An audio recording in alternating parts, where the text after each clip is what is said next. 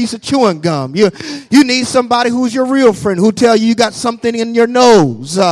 They won't let you go out in front of people looking crazy, and they'll tell you that you need to do something about that. You can't wear that. You ain't a size 4 no more.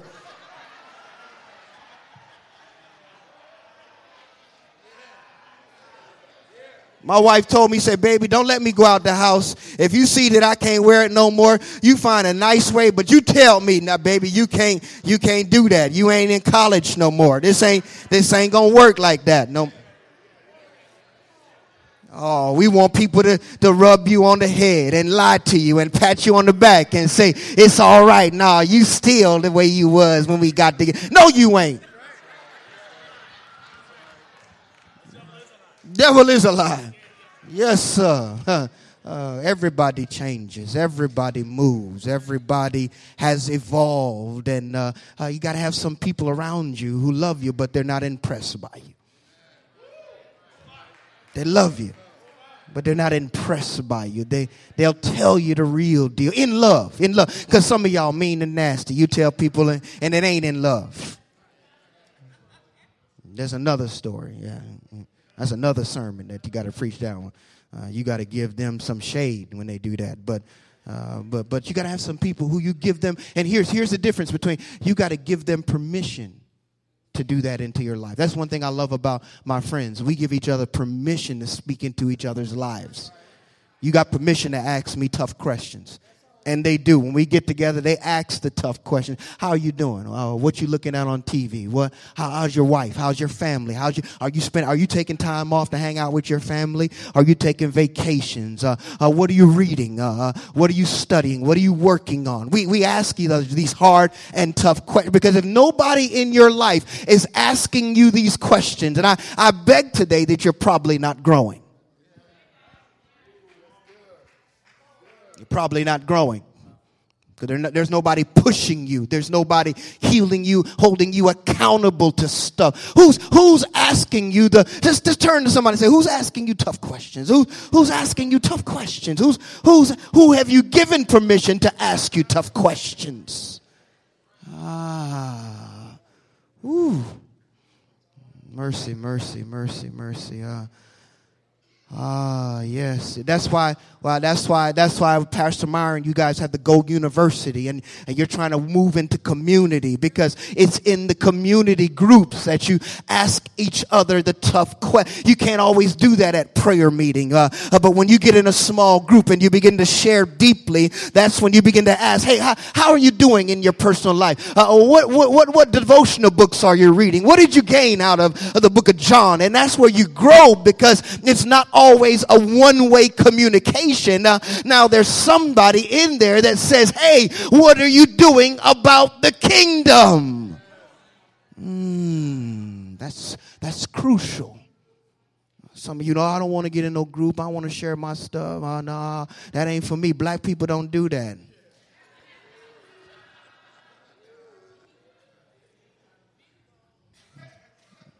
Don't call for don't choke, Pastor. Don't choke over there. Don't choke.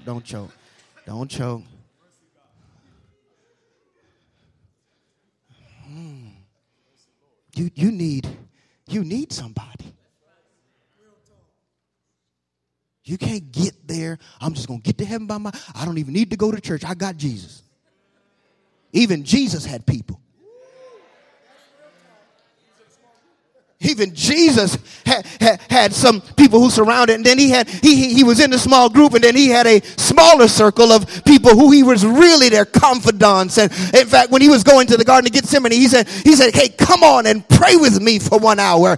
He took Peter, James, and John and said, listen, guys, I want you guys to do some special intercession. Who do you have that you can call at 2 o'clock in the morning to intercede over you and you're into a crisis?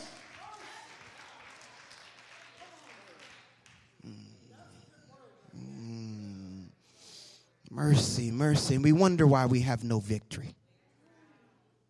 We're puzzled why we are stagnant. You're at the same spiritual level you were in 2010 when it's 2014 now.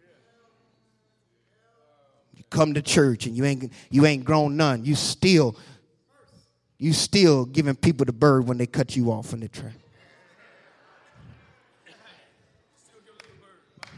My Lord. You still cussing the kids out. I'm gonna leave it alone. I came to work. That ain't even my sermon. That ain't even the introduction. I just thought I would just drop that. It was in my spirit, and I just wanted to drop it out, get it out of my spirit. You know, I had to get it out of there, y'all. The mailman, he got to get the mail out the truck. He can't come back home with the mail. He can't go back to the post office with the mail in the truck. They'll fire his tail if he come back and say, well, I just had to keep the mail in the truck. No, that wasn't your job. Your job, I didn't want to give them the bad news. I saw that they had an eviction notice in here. I saw they had some bills in here. I didn't want to make them uncomfortable and upset, and I wanted them to like me. No, postman, your job is to drop off the mail. I don't care what mail it is, but if it fit at the address, leave it alone.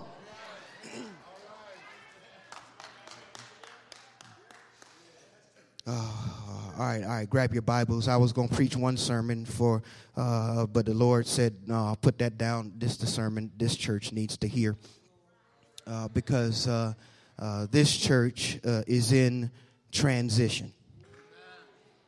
This church is in transition. Look at somebody and say, this church is in transition. This church is in transition. It is.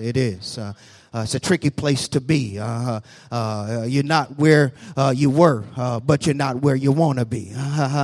You're not who you used to be, but you're not yet where you are supposed to be. Oh, it's a tricky place to be in transition. Have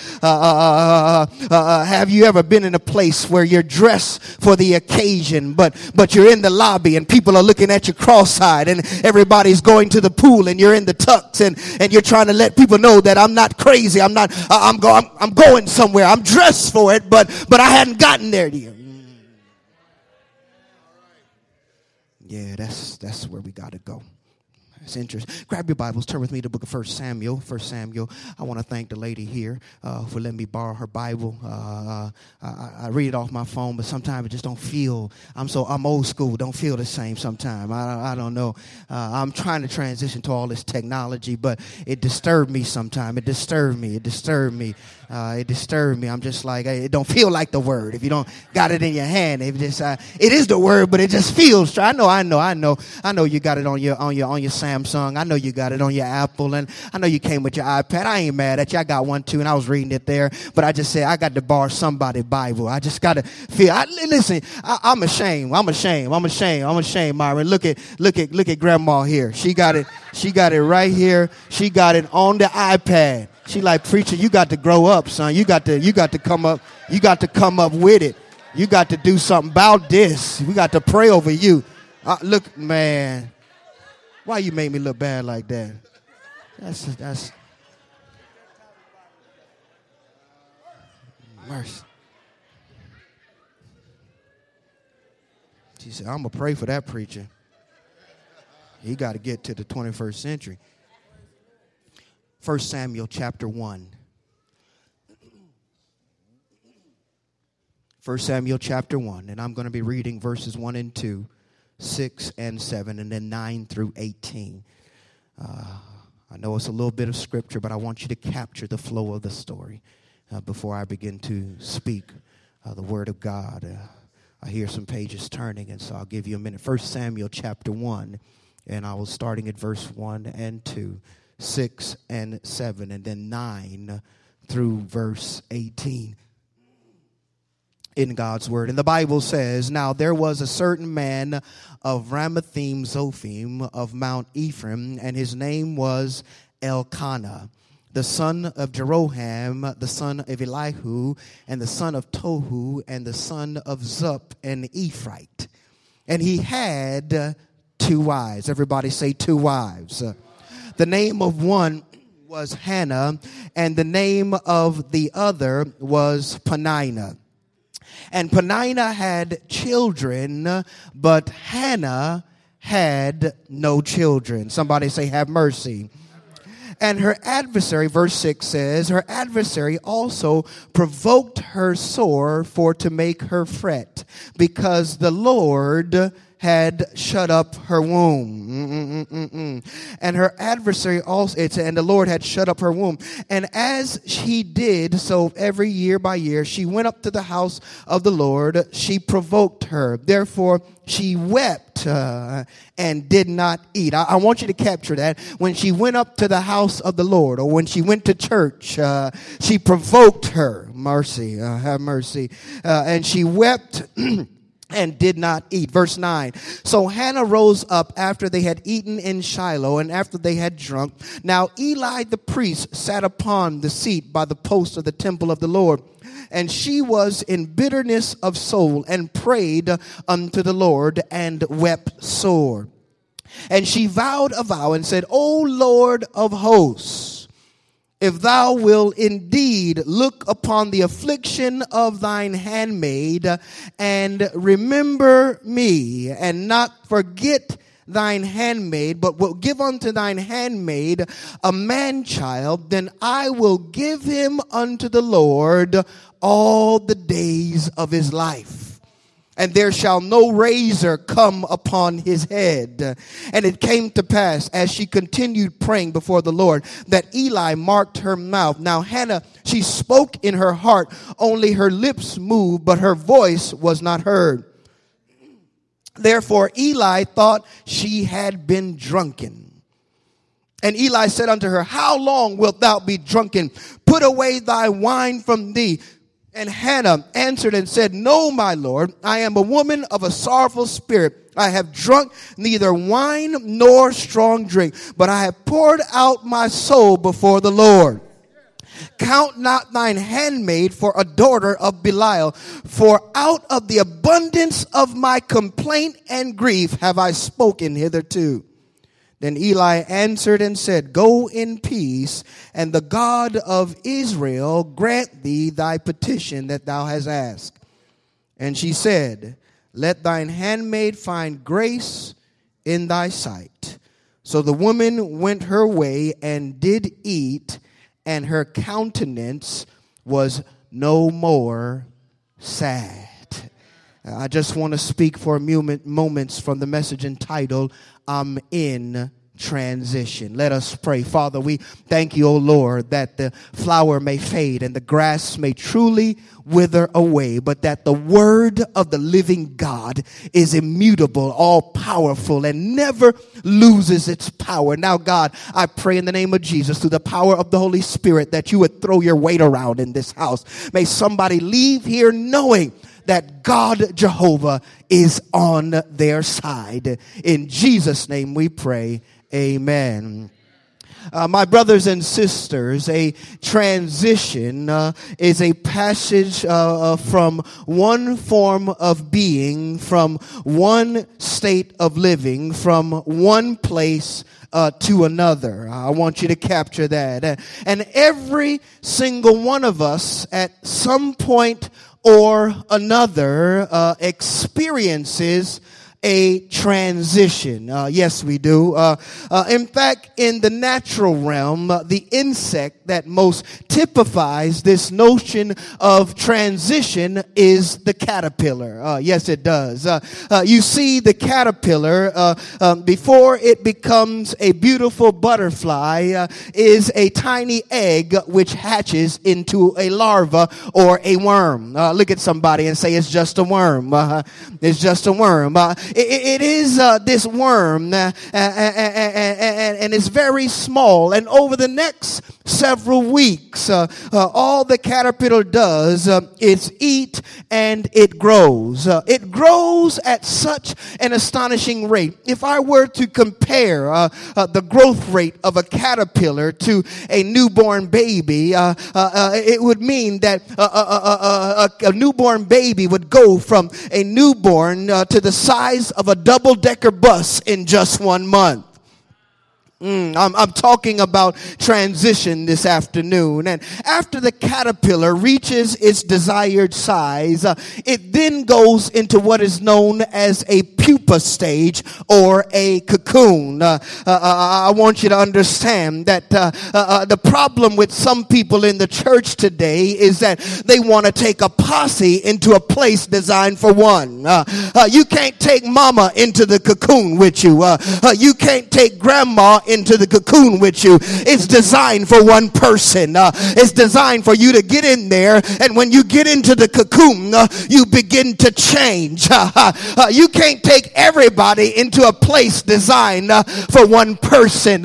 Sometimes God has got to isolate you just so he can change you. Sometimes God has got to put you in a place that you don't like so you can come out like you never were. Oh, I wish I had somebody to.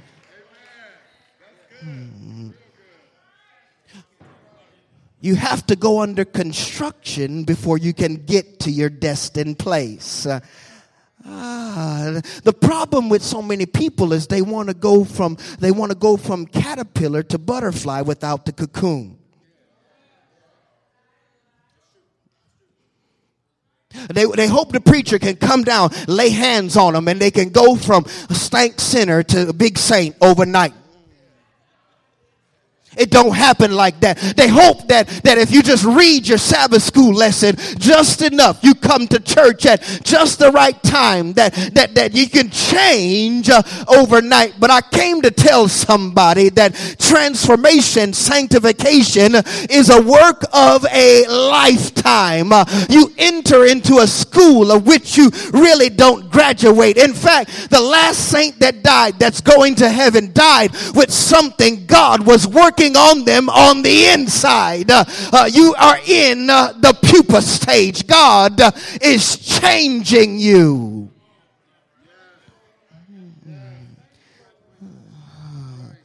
So if the caterpillar got sense enough to know that if it's ever going to change, it's got to go into the cocoon. So it goes into this and stays in this stage for another several weeks before it comes out. Then one day, all of a sudden, that ugly little worm emerges as a majestic, regal, and unbelievably beautiful butterfly.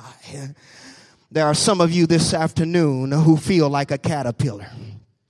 You know that change is on the horizon. You know that you're going to shift in your life, but you don't know how you're going to get there. All you know is I can't keep living like this. I can't keep pacing the floor at night and taking Tylenol PM and wringing my hands in the day. I can't keep taking Tylenol PM to go to sleep at night and Folgers to get up in the, Roma to get up in the morning.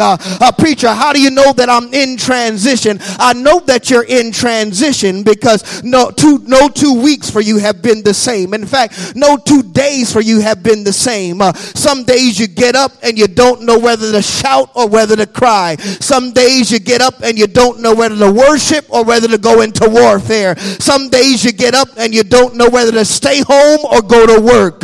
You're crying and nothing's wrong with you. You're laughing and nothing's funny. You're running and nobody's chasing you, all because God wants to move you out of your comfort zone to a place that you've never been. You can know that you're in transition when your present is filled with perplexity and your future is filled with uncertainty. Say it again, preacher. I'm glad you asked.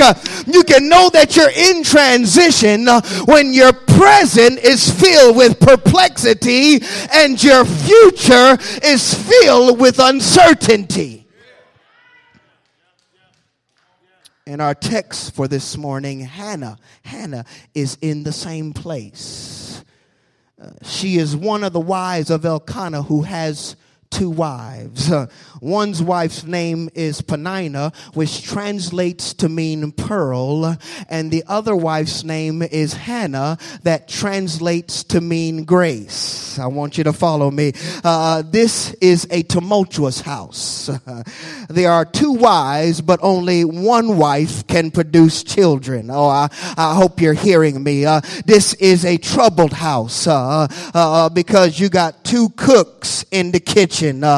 This is a dangerous house because somebody doesn't know who's in charge. This is a trick. I had some people try to tell me that, I don't find anywhere. In fact, I find in the Bible instances where people had more than one wife. So maybe God is saying that I can have more than one too. I said, you didn't read the story closely. Every situation where somebody had more than one wife, they had more than trouble. I said, you didn't read the story. Yeah, they had more than one wife, but they had some issues. They had some struggles.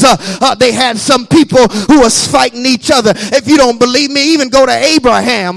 He didn't even have two wives. His wife told him to get with her handmaid, and he got with her listening to his wife. Watch out, brothers. He was following instruction. He was doing what she said to do. He didn't want no trouble. He wanted his wife to be happy. He said, okay, sweetheart, if you want me to get with Hagar, you sure about this? I'm not sure. This might not be right. No, baby, go on ahead. Get with Hagar because we need you to get a baby. Cause I can't have now. As soon as Hagar had the baby, Hannah, what's her name, went crazy. You better get that girl up out my house. I ain't playing with you. Why you brought her in here in the first? But baby, you shut your mouth.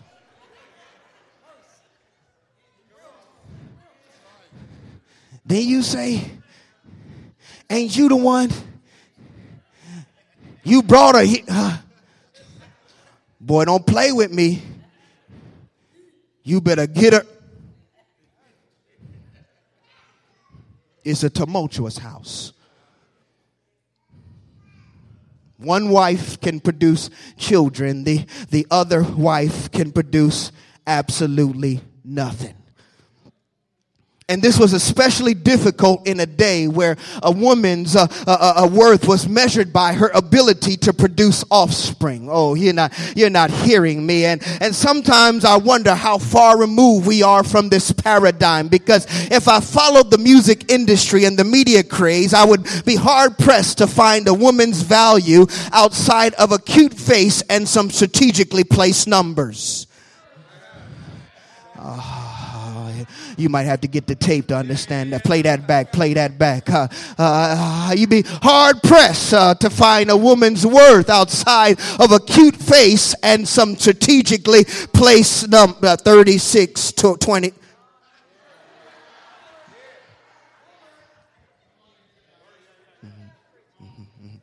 Yeah, I got to.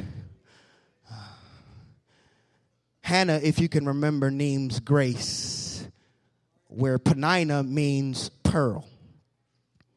But in order for a pearl to be produced, it must have at one point been an irritant. I need you to stay with me. I need you to stay with me. I need you to stick with me. Don't lose me now.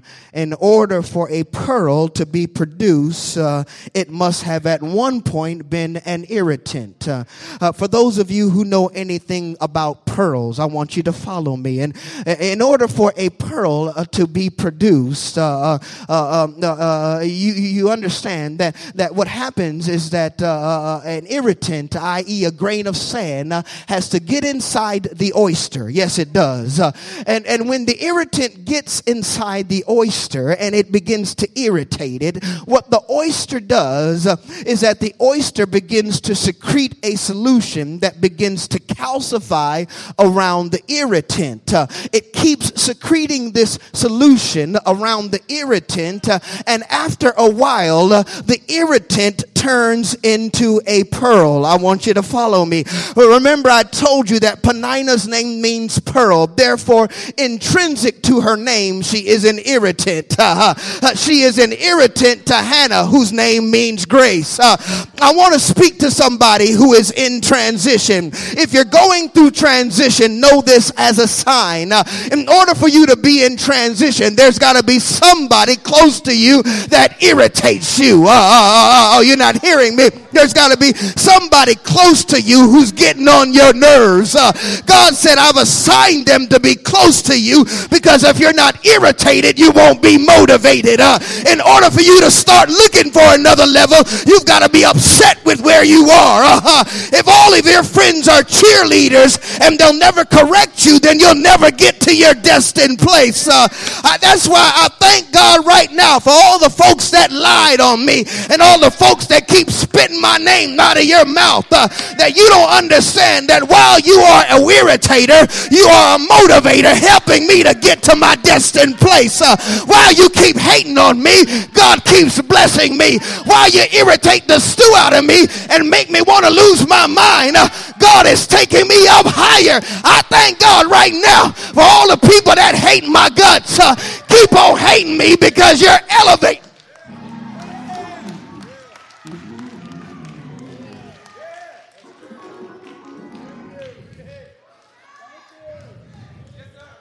Every now and again, you got to thank God for the folk that get on your nerves. If I could just have somebody, 30 people for about 10 seconds, just to thank God for your paninas. Just praise God right.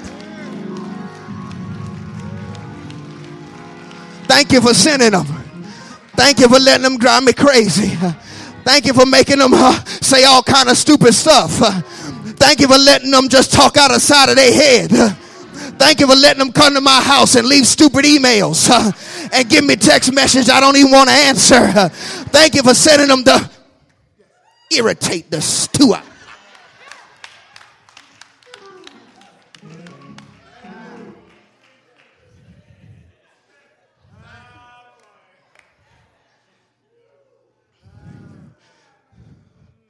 Verse 6 and 7 says, and her adversary also provoked her sore, for to make her do what, everybody?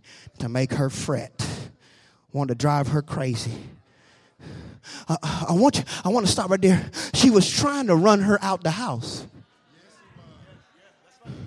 And she was trying to get her out of her destiny. She said, I want to irritate this girl so bad that she leave the house and then the house is mine. She had a reason why she was trying to irritate her, because she was trying to say, I don't want you to have, I want to have all of him. I want Elkanah to myself. Yeah. I want him to be mine and mine alone. Anyway, you can't even have no kids.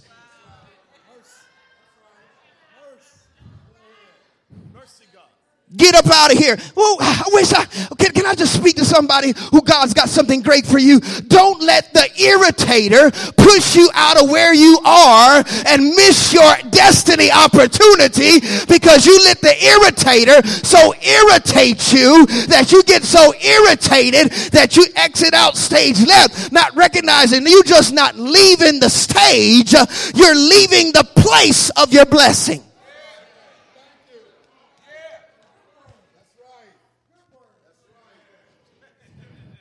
I ain't got to put up with this.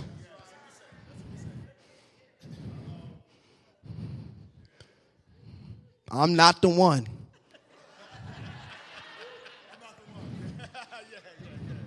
You do that with somebody else. I ain't dealing with that. You ain't going to drive me crazy. I'm just going to get up and leave. I'm gone. See, bye. And at the same time, you're saying bye to your destiny.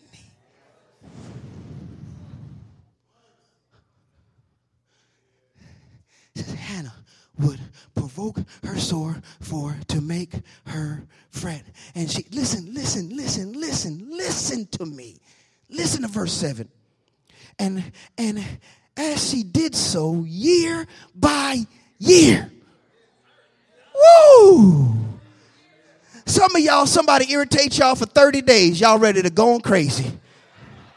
Somebody irritates you for 6 months. You ready to have a nervous break. You ready to kill somebody, ready to strangle somebody. Irritates you for 8 days, 7 years, 7 months. You just can't, I can't take it. I ain't going to work here no more. The Bible says that this lady was doing this year by year. Here's the thing that I got to help somebody who's going through transition. You've got to ask God to give you some supernatural patience. So God, give me some patience. Let me let some things roll off my back.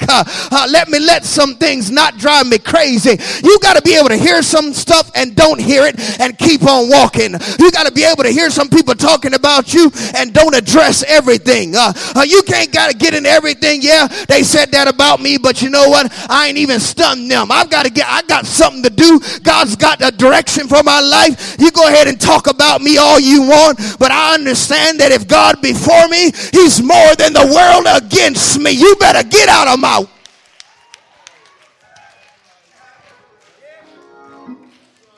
Year. Some of y'all spend too much time addressing all your haters. Some of y'all, if that was y'all were like, Penina, come meet me around the back.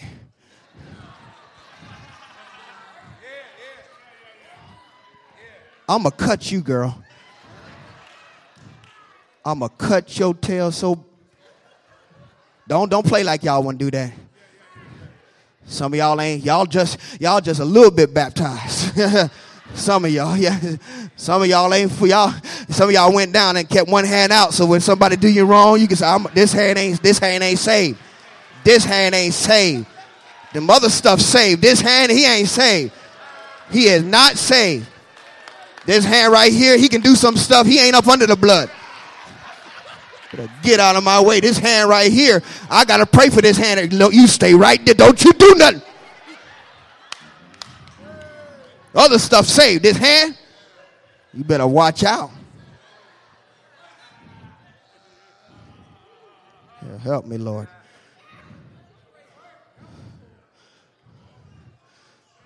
You better get up everything up under the blood. Don't you play around. The Bible says that Penina would provoke Hannah bitterly to irritate her because, hear this, the Lord had shut up her womb. Mercy. The Lord. Oh, gosh. God had put a roadblock. Mercy. I'm going to get to the end of my sermon. I'm going to get to why he put the roadblock.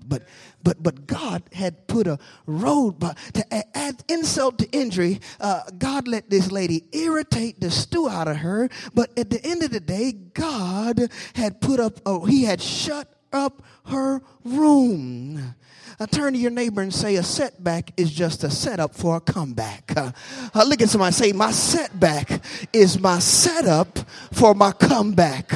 Oh man, have you ever been in a place where all hell was breaking loose around you and you thought it was the devil, only to find out it was really God? Have you ever been in a place? I can testify. I've been in a place like that where I thought it was the devil, only to find out it was the Lord. When my wife and I first got married, we pastored in the Baltimore area, and I remember we first moved to Baltimore, and we rented an apartment, and we lived in that apartment, and it was a nice little apartment. We enjoyed it, and I remember after a few months of living there, one night, some neighbors moved in, and they decided they was going to play video games at 2 and 3 o'clock in the morning. Not just any video games. In video games, everything was crashing, and they must have had a big old Bose system. That's why I don't even like Bose now.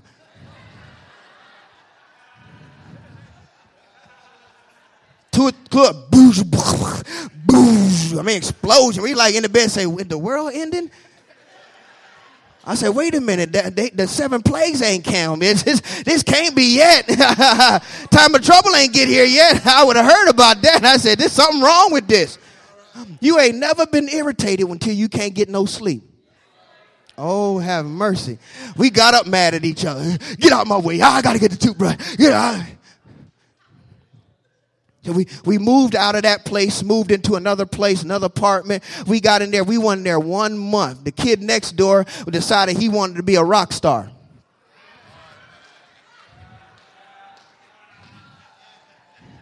I thought the devil had moved in. I'm saying, Lord, I'm here trying to preach the gospel and I can't even sleep at night. What? I thought the devil was next door playing the guitar all night long trying to drive me crazy so I can't preach the word of God. I said, God, what is... I turned to my wife and I said, girl, let me tell you something. I ain't buying no more apartment. We ain't moving in no apartment. Let's go to the bank. We gonna get a loan and buy us a house.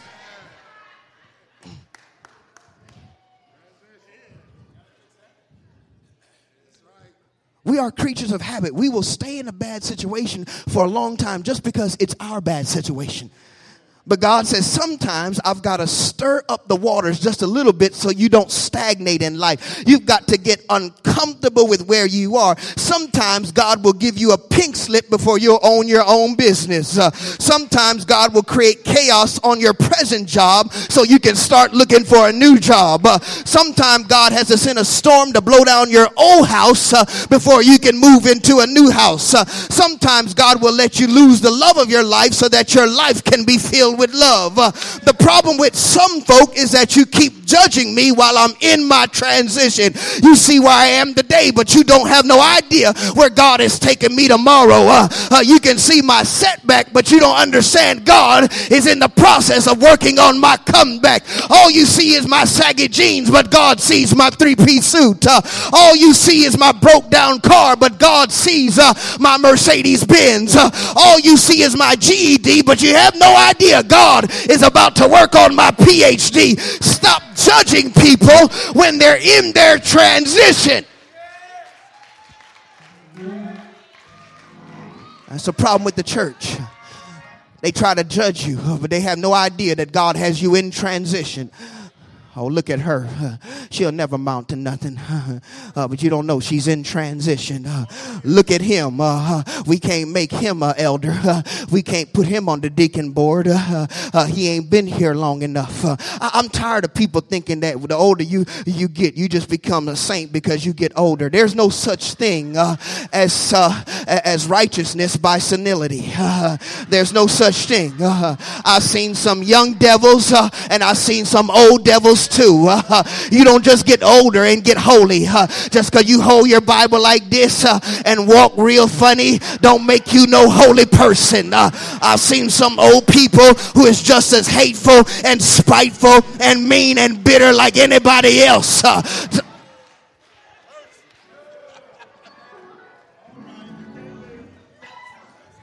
They might not cut you no more, but they'll sure talk about you like a junkyard dog.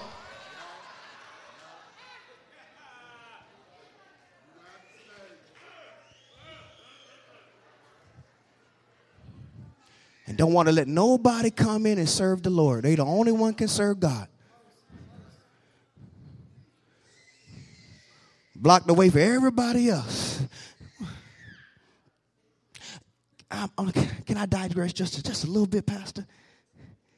You got to be careful. You got to be careful when you judge. You got to be careful when you judge. You got to be careful and we judge on all certain levels. We judge on all levels. It ain't just we see somebody who, look funny or dress funny. We not just judge on, we judge on youth.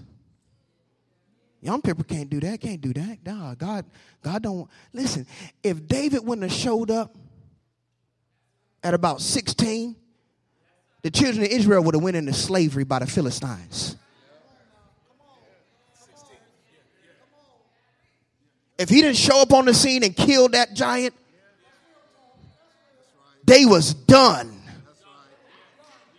Finished, kaput, finito, the end. We judge on all levels, and you got to catch yourself. You got to, when you're judging, you're in the flesh, because when you're in the flesh, you don't make spiritual choices. In the flesh, you're judged based on age, you're based on demographics, you base it on education, you base it on all these criteria that we have when we judge people. But I thank God that he doesn't look on the outward. God looks at my heart.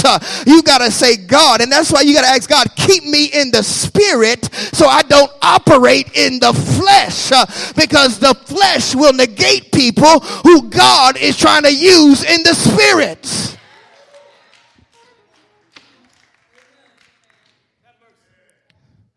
For those of you who are in transition, let me tell you how you move from your potential to your fulfillment. How you move out of transition into your destiny. And I want to warn you, I don't have any gimmicks. I don't have 12 ways to your breakthrough. I don't have 3 ways and 4 points and a poem to tell you how you can get from where you are to where you need to be. I don't have a prayer cloth that I can sell you for $29.95. If you would buy it, if you want that, I can meet you out back and I can sell you some towels. We need to talk, but I don't have that. All I have is what Hannah had. What I like about Hannah, that when Hannah found herself at this predicament, when she found herself at this crossroads, she did something it previously does not record her doing before. The Bible says that when Hannah hit transition, she began to pray and she began to fast. Oh, you got to hear me, church, today. Hannah didn't go and talk up some stuff. Hannah didn't go and try to make some network connections. Hannah didn't even go to the fertility doctor. Hannah didn't see somebody who said, I just want you to punch me in the stomach so I can get a baby. Hannah said, I'm going to go to the only place and see somebody who knows what to do for my situation. I'm going to push away from McDonald's. I'm going to turn down Burger King. I'm going to walk away from Cracker Barrel. I'm going to see the Lord high and lifted up and the train of his glory, and I'm going to watch God do something for me. I'm going to pray and I am going to fast. The Bible says she was so upset she cried and did not eat. When's the last time you've been so upset about something that you needed that you said, God, I don't even want no food. I'm turning off the TV. I'm clicking off of Facebook for a while. I ain't tweeting nobody. I ain't posting nothing on Twitter. I ain't got nothing to post because I need a miracle. After I get this miracle, I'll post y'all back. Look what it says. It says, verse 9, so Hannah rose up after they had eaten in Shiloh and after they had drunk. Now Eli the priest sat upon the seat of the post of the temple of the Lord, and she was in bitterness of soul and prayed unto the Lord and wept sore. And she vowed a vow and said, O Lord of hosts, if thou wilt indeed look upon the affliction of thine handmaid and remember me and not forget thine hand. She said, Lord, wait a minute. I need you to look about my trouble. She said, God, look at this. Look what they doing to me. Look at this, God. Look how they treating me. Look how this is driving me. Look at my hair falling out in my pillow, God. Look at me. I'm losing weight, God. Look at my eyes. It's gaunt. I can't. I'm troubled on every side. I'm vexed in my spirit. God, look at what's happening to me. Sometimes you got to remind God, God, look at what's going on.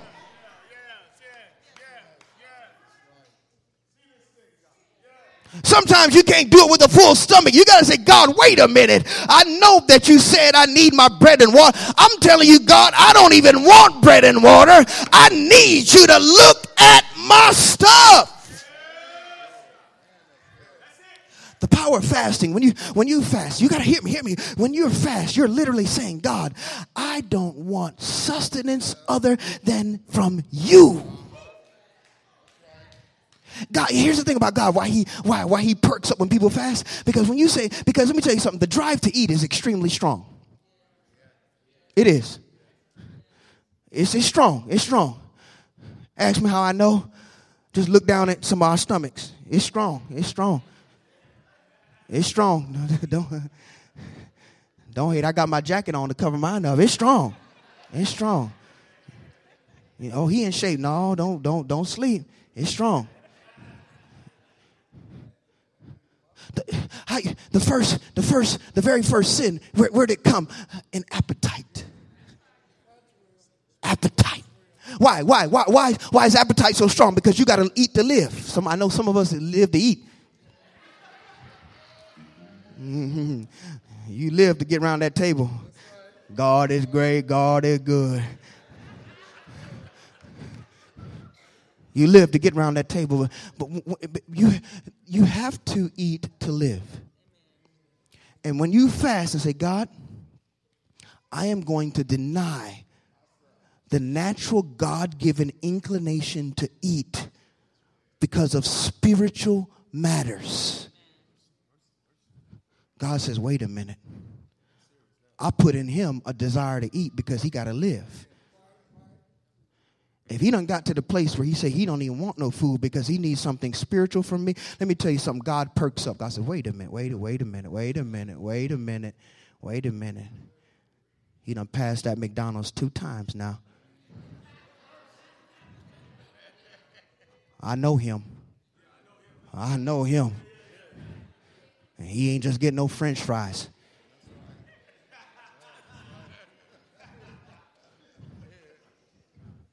Wait a minute. I know how she get when she don't eat breakfast and she done miss 2 breakfasts. What you want? You must be serious. Oh, you done got hungry for a move of God now. You got hungry for it now.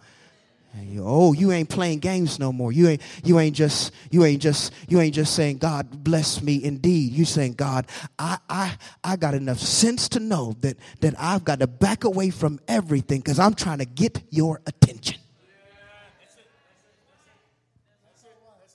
Not fun and games anymore, God. I realize this is a war.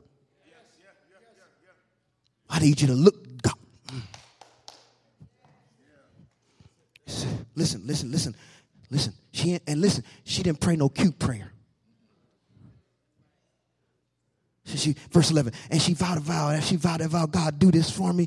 And he says, and don't forget me, God, and give me. Listen, what I love about this girl wasn't just playing. She wasn't just asking for no kids. She said, God, give me a man child. Ooh, some of y'all pray, Lord, just bless me. And then when he sent broke Willie, you get mad.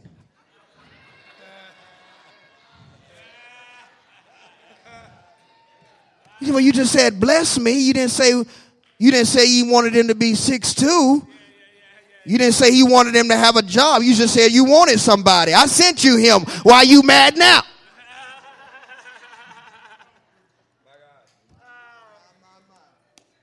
This girl, she said, Lord, I don't just want a kid. Just give me a man child. How many of y'all just praying, just buckshot prayers? God, just bless. Get. Let me tell you.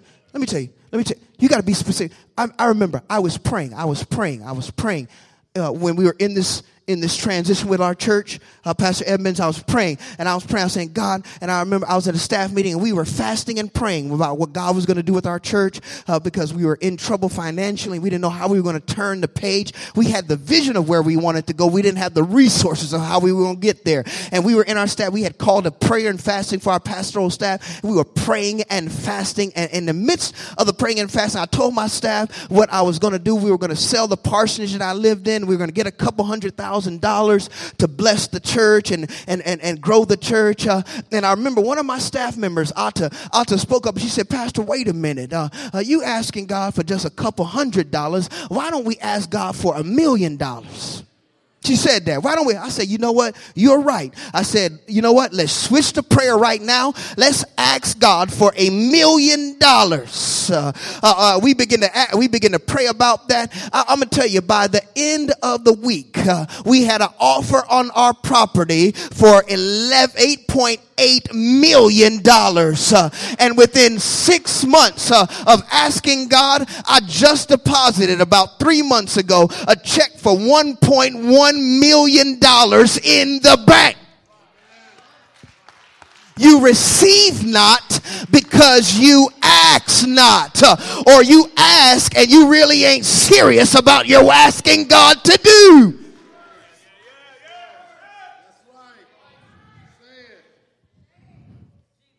I said, God, you're able. Do it. We put a number on it. We didn't just say, God, give us some money. He was going to do that. He said, okay, I'll give you $400,000 or $500,000. He was going to do that. And the girl caught me. She said, wait a minute. Let's ask him for $1 million. I'm sad we didn't ask for $2 million.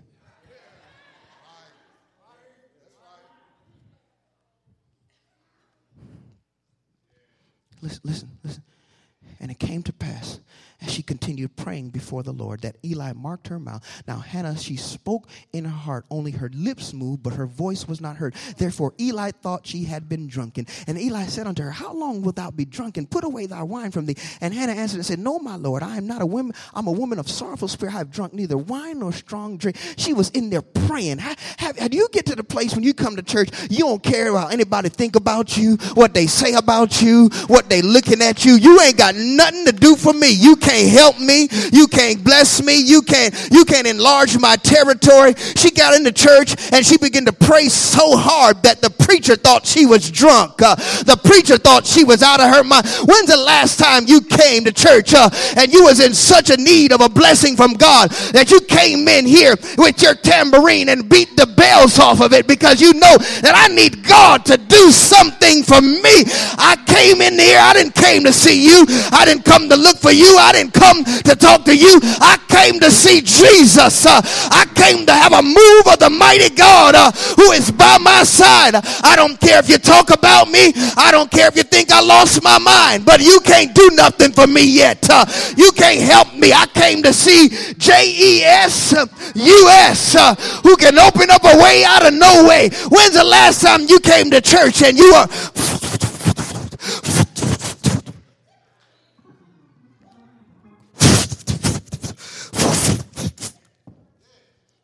God? Preacher said she drunk.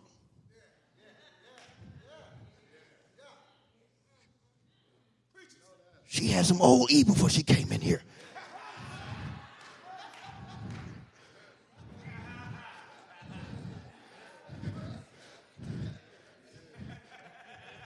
She done got a hold of some Ripple.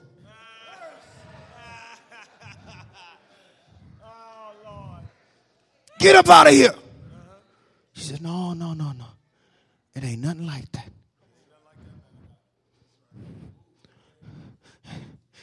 Listen, he was so embarrassed. He said, Eli said, listen here. I'm sorry. He said, go in peace. And the God of Israel grant thee thy petition that thou hast asked. Listen here. Don't forget verse 18 because I love this. It says, and she said, let thine handmaid find grace in thy sight. So the woman went her way and did eat. And her countenance was she believed it was done. Woo.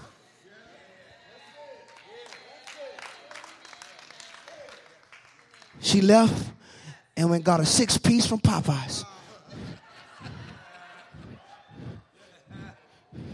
And it says her face was no more sad.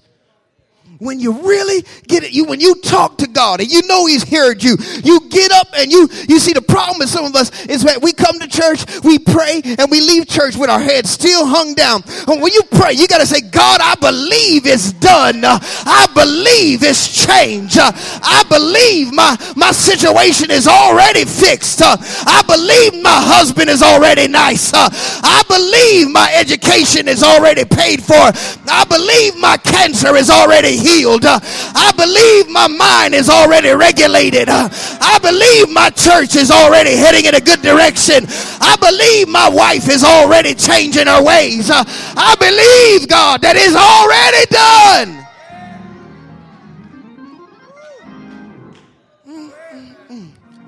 She believed. Oh my God. I want you to understand that not long after she leaves the temple, Samuel is born.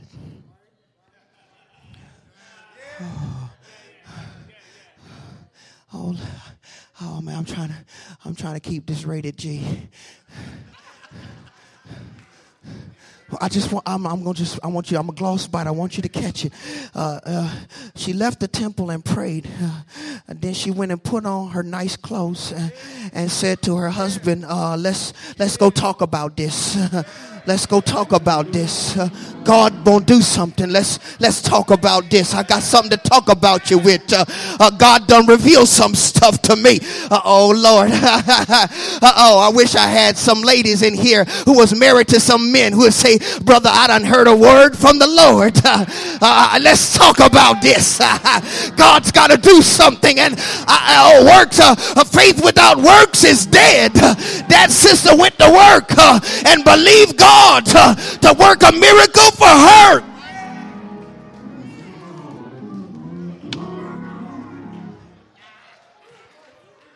Let's talk about this. Let's talk. Oh Lord.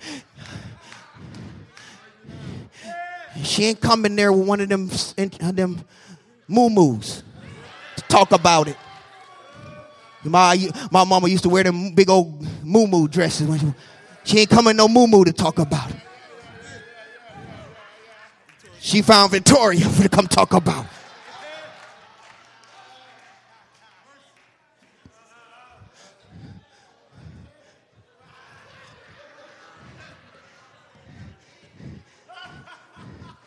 Can I just help the brothers for just about 30 seconds? That's why some of the brothers are so mad, because they ain't getting there.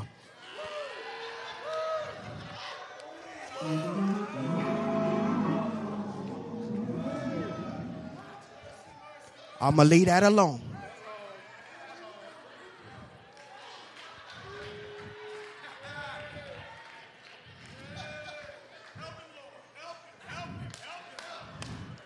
Some of y'all use that as a, oh, y'all, you only going to get this if you clean up the. Some of them brothers just angry. Someone got a right to be angry. They just mad. Come home mad. Go to work mad.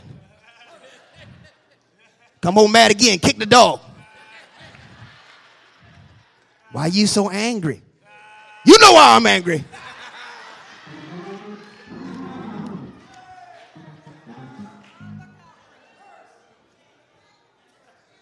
I'm tired.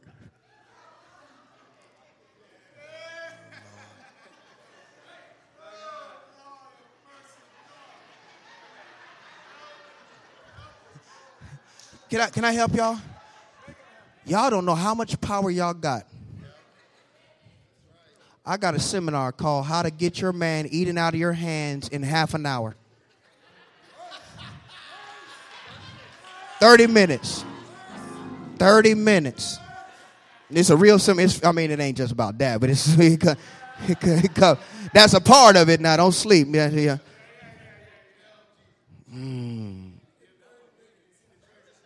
I ain't gonna transition.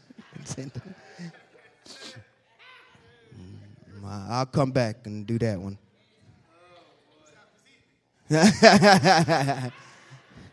Not long after she leaves the temple, Samuel is born.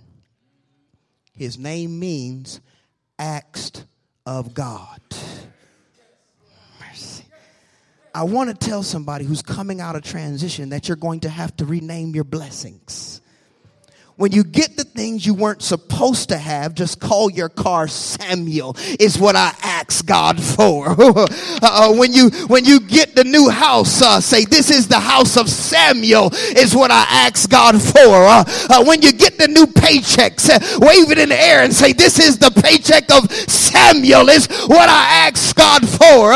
When you get that special somebody, just nickname them Samuel is what I ask God for. I wish I had somebody who's shouting because they just got a Samuel is what I asked God for, and God's about to deliver it to me, and I'm going to rename it Samuel is what I asked him for. When you put the new church up, say this is the church of Samuel is what I asked God for, and he gave it to me. I'm about to go home. I'm here to tell you that after Samuel is born, nowhere do you see Penina's name written in Scripture. You can look all you want to. You can search from high and low. You can go to the back of the book. You won't find it. You can go to the sections where you think you might be.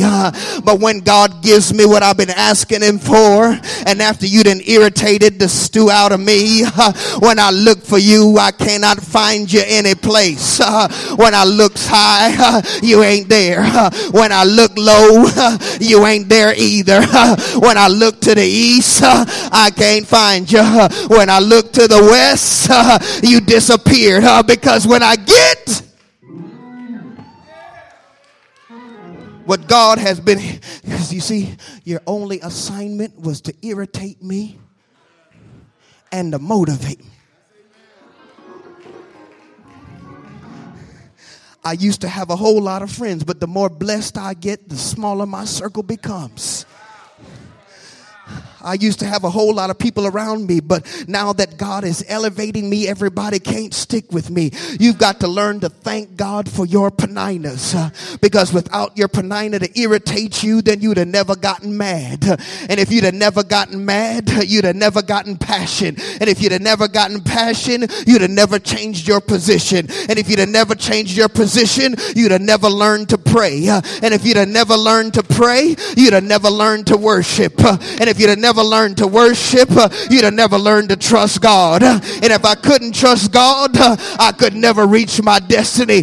In other words, looking back over my life, I've had some good days and I've had some bad days. But every now and again, you got to thank God for your exes. You got to thank God for the relationship that didn't work. You got to thank God for the job that you didn't get. You got to thank God for the deal that didn't go through. You got to thank God right now for your panina. I just wish I had 10 people to thank God for every irritator, every motivator, every person that got on your nerves, that like to make you go crazy. Thank you, God, because they irritated me right to my knees.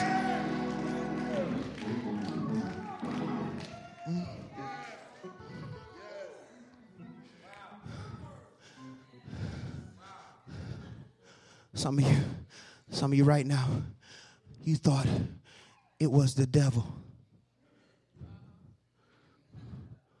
only to find out it was really God. He was setting you up. He was setting you up so you could get back to your prayer closet. You can get back to some fundamentals of seeking his face and fasting and prayer. He was setting you up. God told me to tell Glenville, he's setting you up. You're in transition. Please, don't give up short of the transformation.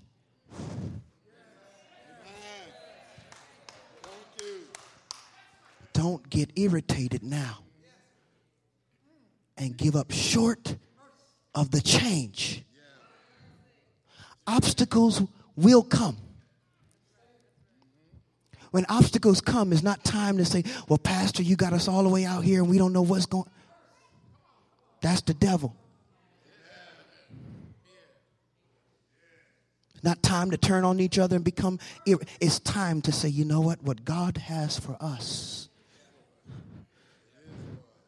We got to get to our knees.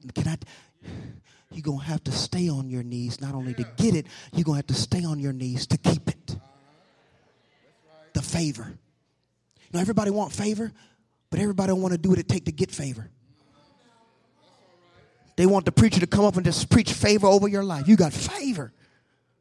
Everybody in the Bible I read who got favor were on their knees. Favor comes on your knees. Favor comes when you do what nobody sees in the closet. That's where favor comes on your life. Favor don't just come because you got to worship, and worship is crucial, but you got to be in God's presence. That's where favor happens.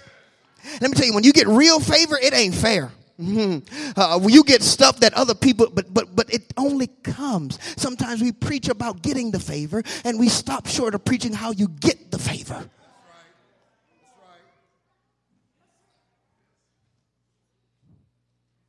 right. Are you willing to deny yourself? Are you willing to miss a few shows on TV? Are you willing to get up a little earlier? Are you willing to miss a meal or two? Or do you want, wanting favor without, is like wanting cheap grace. Grace costs. Cost Jesus his life. Grace costs something. Favor costs something. What are you willing to give up to get the favor of God? Play something for me softly. I believe there's some of you in this very room who've been undergoing transition for quite some time. I thought it was the devil trying to kill you, only to find out it was God preparing you.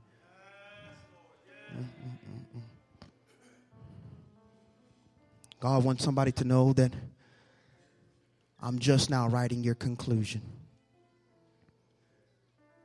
The intro was kind of rocky. The body had some ups and downs. But you hold out for this conclusion I'm going to write. It's my best novel yet. It's the best story I've ever told about your life. And if you just hold out. Some people here, you're in transition on your job and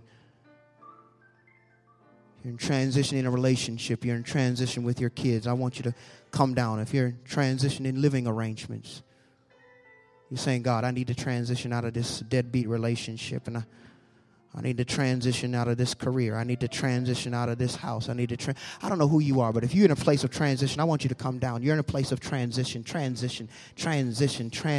in your life. You're transitioning somewhere.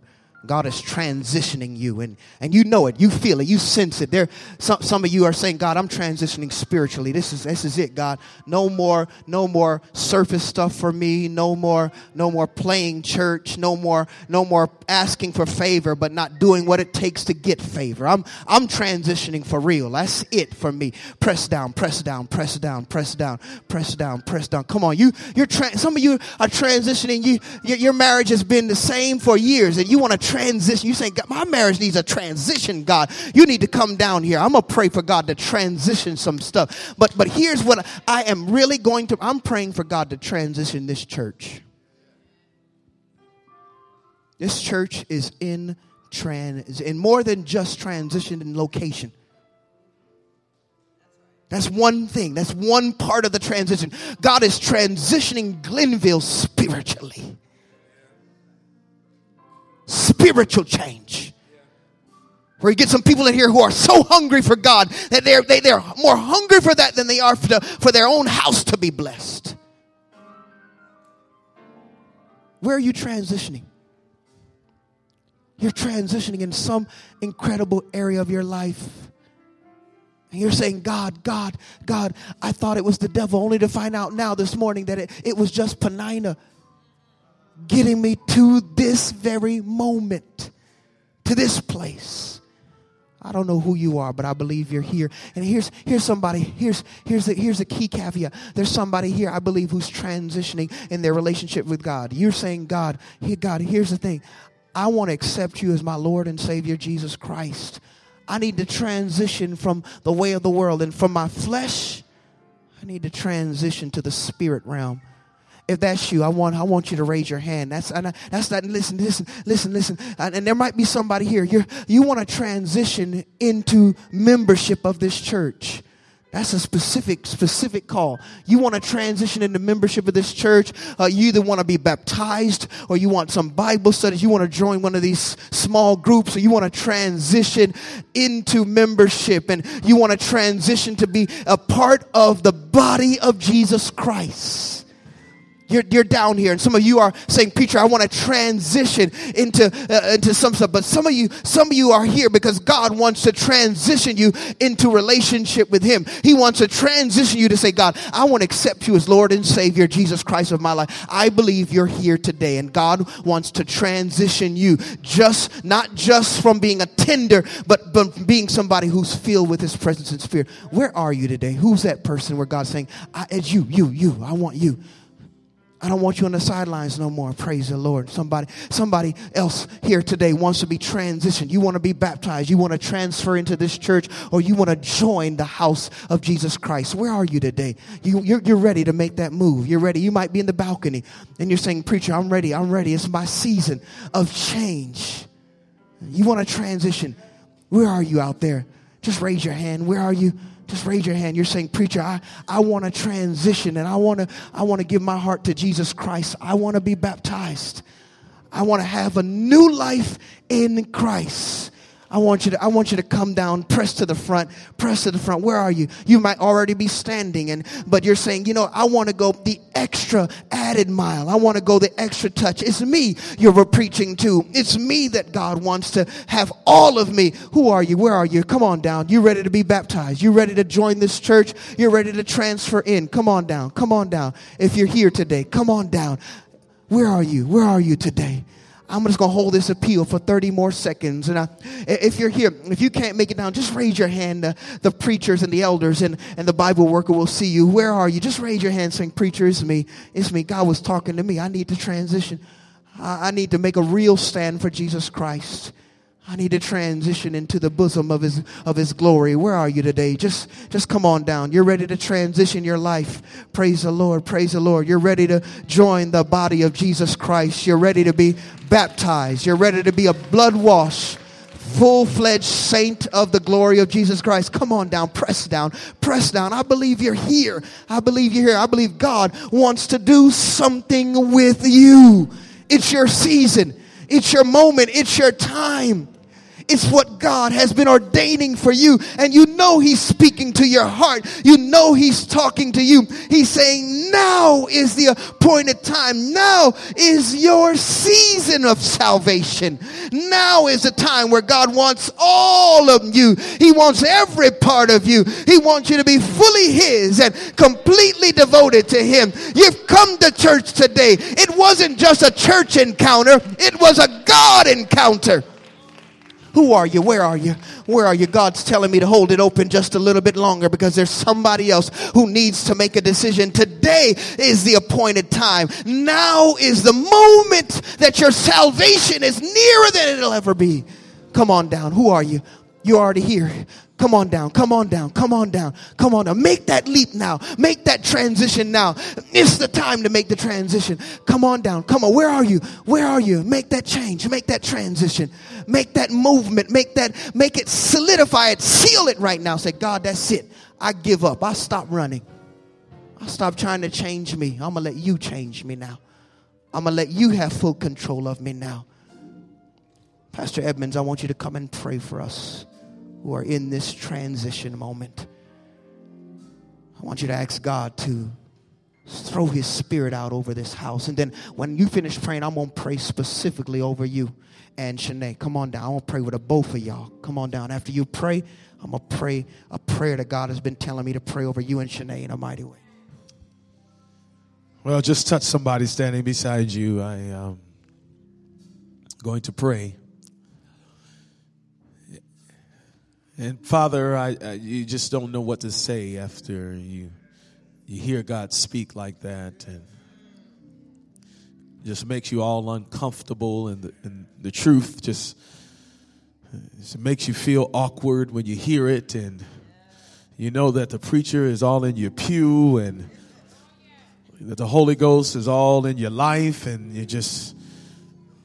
and I think one of the most difficult things for us, Father, right now is to respond to the voice of your Spirit when it calls us to make a change. We don't like being in transition, Lord. Some of us going to go to hell holding on to what has always been. But God, I feel convicted after that word that we will not settle. God, may you just put a spirit in your people where they will no longer be satisfied. Make them like Penina, where they just get upset and uptight with their condition, and they do desperate things because desperate times call for desperate measures. God, may we never get to a place where we think it's okay and all is well and we're all right and they're the ones that need the change.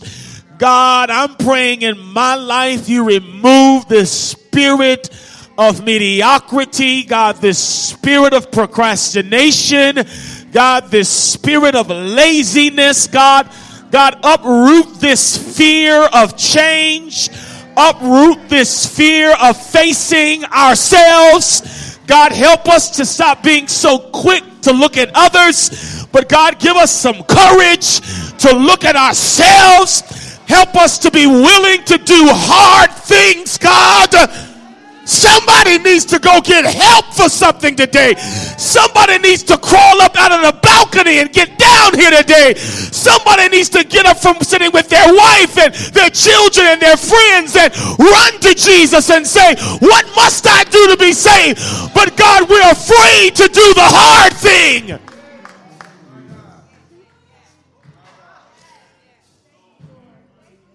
God, help us. God, set us free from the prison, the paralysis, God, of normal.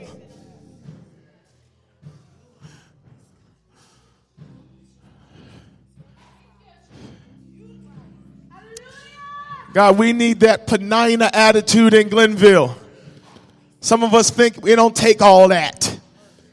I don't need that. I'm good where I am. God, you showed us from your word that the people that get blessed are the people that make the sacrifice, the people that believe in the power of prayer, the people that are so hungry for you they don't mind looking crazy when other folk look at them. God, somebody here today needs to be down here right now, but God, they are so worried. Oh my God. God, they are so consumed with what people think. God, you set me free from that. God, if you hadn't set me free, God, I probably would have lost my marriage. I would have lost my ministry. But God, I thank you today that you finally gave me some kaputs, some courage to finally face myself and to get up even in the presence of my enemies and admit I was wrong. I need help. I need Jesus. I got problems. Oh, thank you, God, right now for the spirit of humility that you will give us, and we ain't scared no more to face ourselves.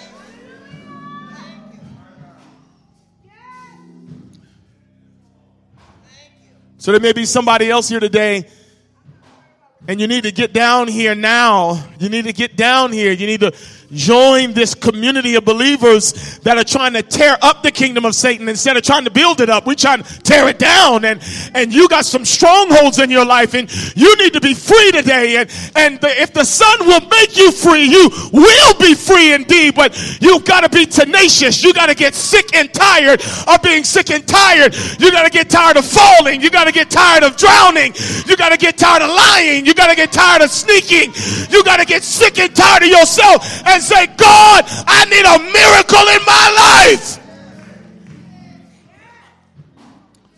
It ain't nobody's business. We in worship right now. But if you know you need a move of God, a transformation, you need to be baptized, you need to surrender, you need counseling, you need recovery, whatever you need, but you know you ain't normal. You need an extra special breakthrough.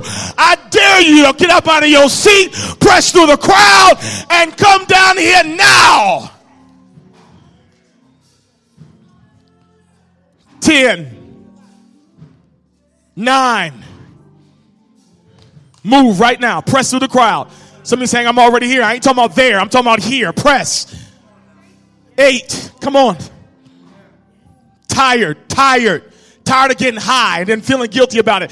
Tired of getting sex and getting laid and then feeling guilty about it. Tired of going to the club and getting sick and tired about it. Tired. Tired of lying. Tired of faking. Tired of struggling. Tired of falling and getting up. Tired. Tired of your marriage. Tired of your children. Tired. And now you're saying, God, would you not do something in my life? I need a move of God.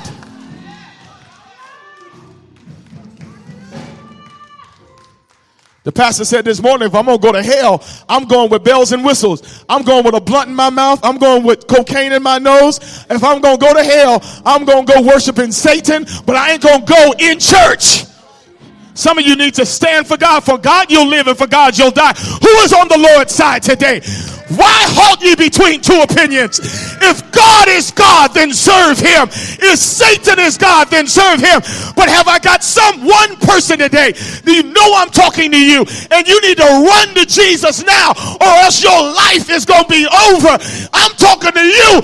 Is God calling you now? Come out of your seat and run to the altar.